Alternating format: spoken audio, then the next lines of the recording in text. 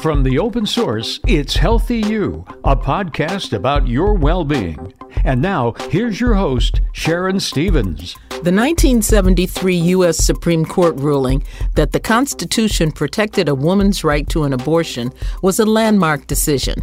So why are we still talking about it? I'm your host, Sharon Stevens, and this is Healthy You. Susan Appleton is here to explain why Roe v. Wade is still a hot topic.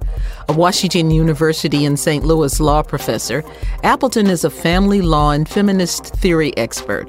Her research and teachings focus on reproductive justice, parentage, gender, sexualities, and public assistance.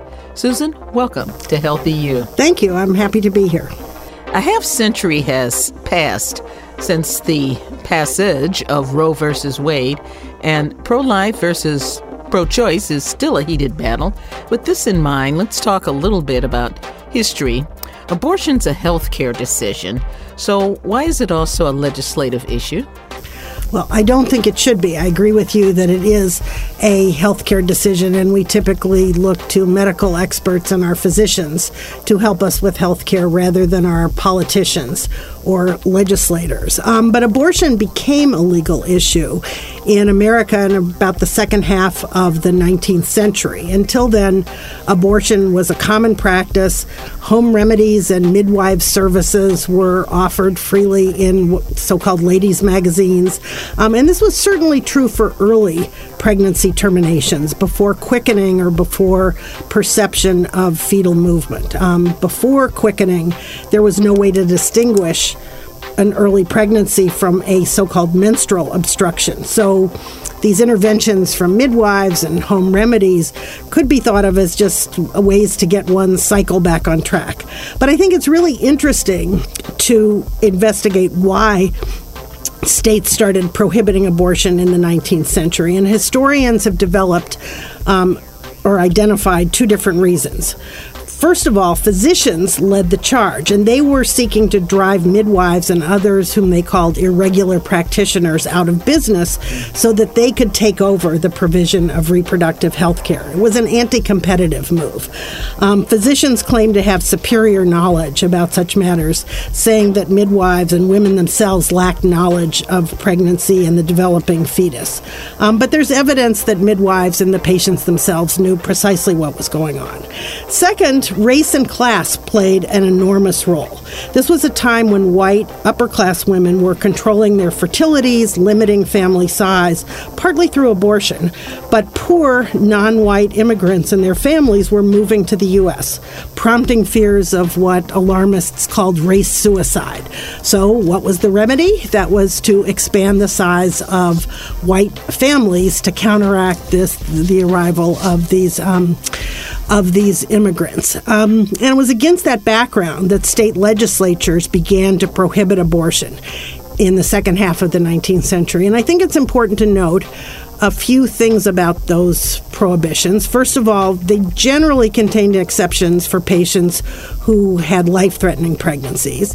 Second, such laws always criminalized the behavior of the abortion provider, not the woman herself. And this was true regardless of how active a role the woman might have played in arranging the abortion. And this pattern has continued today, with the patient portrayed as a victim of abortion rather than an active participant. But we're starting to see some erosion just now in 2023 after Dobbs, with some legislators saying that the next move is to criminalize the behavior of women in their own abortions.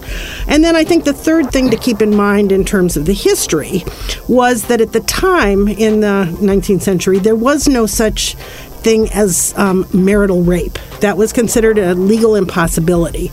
Marriage was understood as consent to a husband's sexual access to his wife whenever he wanted and regardless of her wishes. And as a result, without effective contraception or access to abortion, marriage might entail pregnancy after pregnancy, childbirth after childbirth, to the great detriment of those wives. Let's get back to Roe just for a moment. Okay. Why did it become the test case? How did that happen? Well, recent graduate of the University of Texas Law School, Sarah Weddington, and some of her colleagues in Texas were operating an abortion referral service, helping connect those who wanted abortions with providers, often illegally or across the border in Mexico. Weddington herself had to travel to Mexico for an abortion while a law student.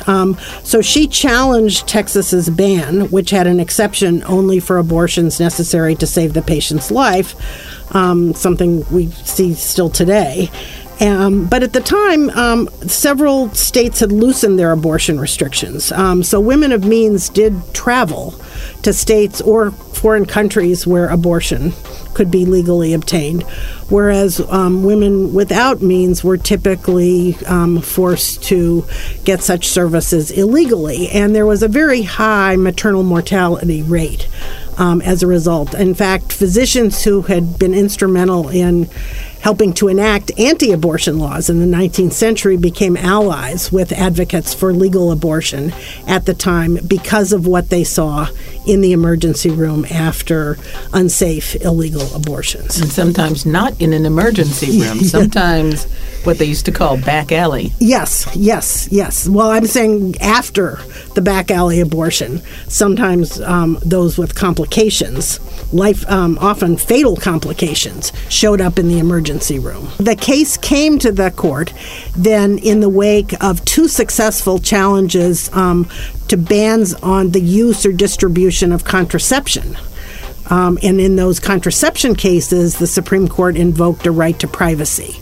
So Roe was argued under the right to privacy. It was first argued before the court in 1971, but the court was short 2 justices. It was there were 2 open seats on the court, and it was re-argued in 1972, and then in January 1973, a majority held that the right to privacy included the right to terminate a pregnancy within certain limits. This is Healthy You by The Open Source. Back in a minute. This episode is sponsored by the National Drug Card, America's #1 discount prescription choice.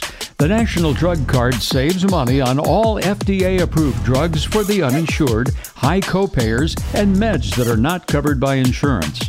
The free National Drug Card even saves on pet meds. Go to WeSaluteVets.com. There you'll find the link for more information. Share what you've learned about the National Drug Card with friends, family, and pet owners. The National Drug Card is accepted nationwide at nearly all pharmacies. Remember, the National Drug Card is absolutely free. Just print and submit to your pharmacist. The link to more information is on the We Salute website, WeSaluteVets.com. Constitution's 1st, 4th, 9th, and 14th Amendments protect an individual's zone of privacy against state laws. Already within that zone were laws about marriage and contraception. The court decided, okay, well, abortion fits under this umbrella as well. This was a huge victory for women because at the time, 1 in 5 maternal deaths were the result of an illegal, unsafe abortion. The statistics, as well as the personal stories of women who are now grandmothers, tell tales of injury, hardship, and even death as they sought out illegal reproductive health care in an earlier time. I couldn't have that baby because if I did and I died, who would take care of the little baby I had? And so I asked the young women where I worked, and they sent me to a woman, and she put, I think it was a strip of slippery elm bark up my uterus. 2 days later, I had a screaming fever, and I was in such pain. And so I went back out to see this woman, and she said, I told you not to come back. And I said, I have nowhere else to go. This is Healthy You by The Open Source.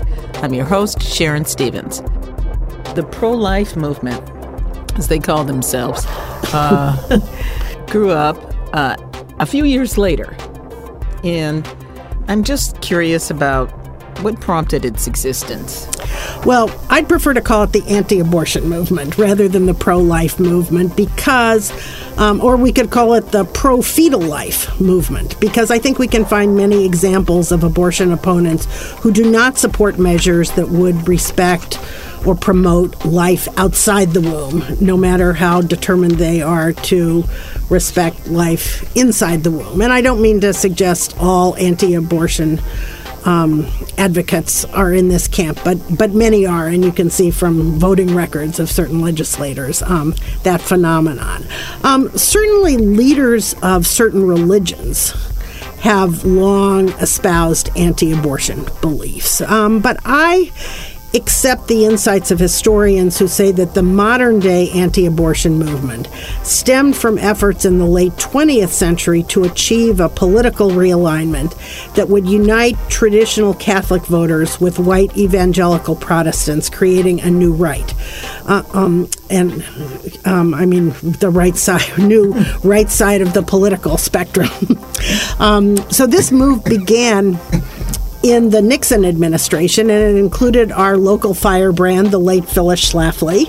And as one historian has said, that the thought was that you could unite Republicans under an anti-abortion banner by having Catholic voters who traditionally voted Democrat join with others who were opposed to calls on the left for racial justice, opposition to the war in Vietnam, the development of feminism, and the like. So it was a political effort to create a coalition, and abortion was the unifying theme. Okay. Now, Roe herself actually did give birth, put the baby up for adoption, and initially she was part of what's called the pro-choice movement. But years before her death, she renounced that, and she became a pro-life activist. Do you think that she had an impact? I think that was politically useful. There's also a movie that she made just before she died where she renounced those anti-abortion views. So I think pinning down her specific positions is a little bit difficult. I do think that she valued being in the spotlight, was happy to get attention, and I think she did have a very hard life, and I respect the fact that people are free to change their minds about important issues. I think it's really interesting that her regret, if you want to call that, about that she at least at one point in her life claimed for her involvement is not unlike the regret of others who have surrendered babies for adoption. And I think it's more in line with what we've seen in that area than with what we've seen in abortion, where empirical studies have shown that those who choose abortion do not, for the most part, have any regret about it.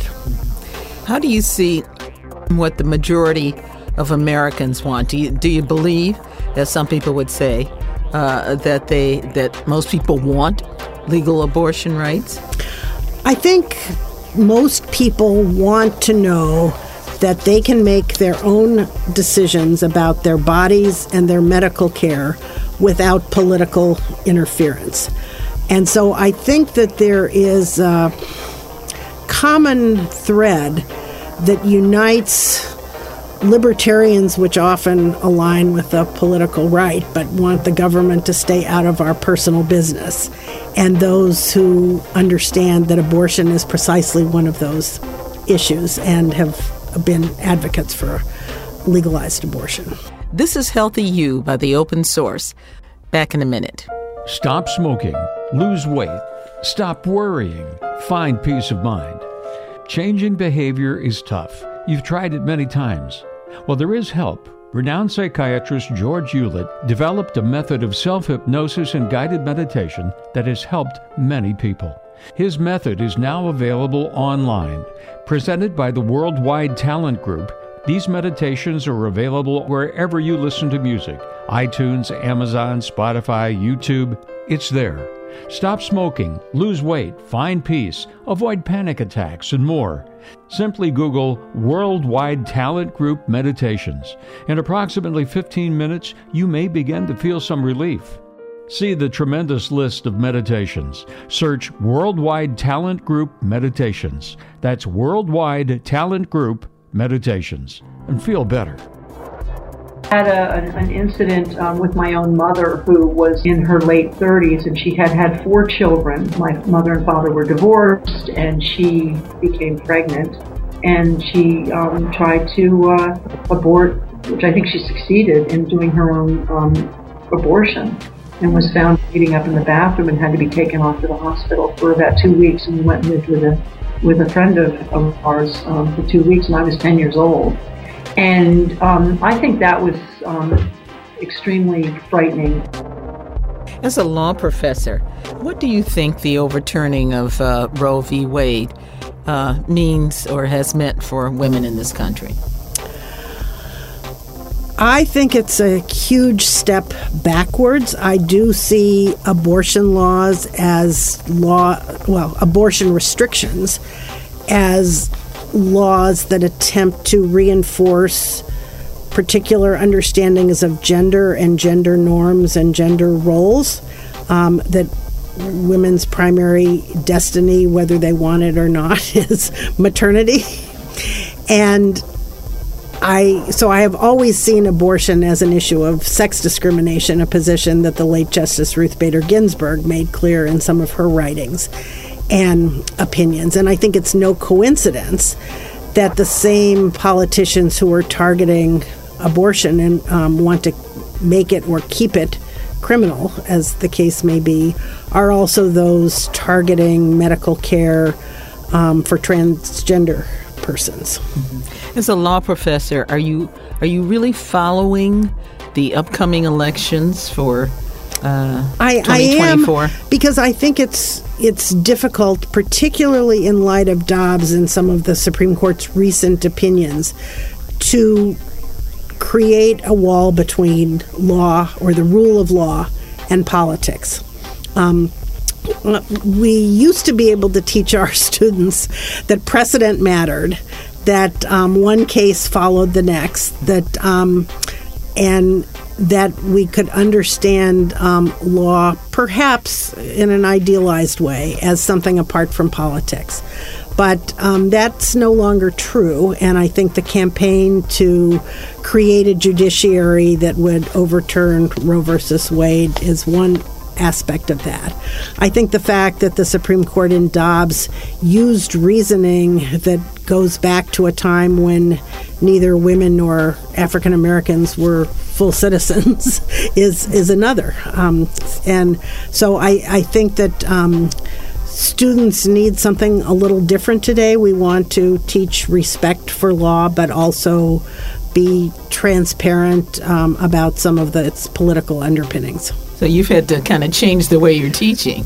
I do, and I've had to provide support for students who I think are very cynical now about what the rule of law might mean, particularly when it comes to Supreme Court decisions. Thank you, Susan. Thank you so much for your time.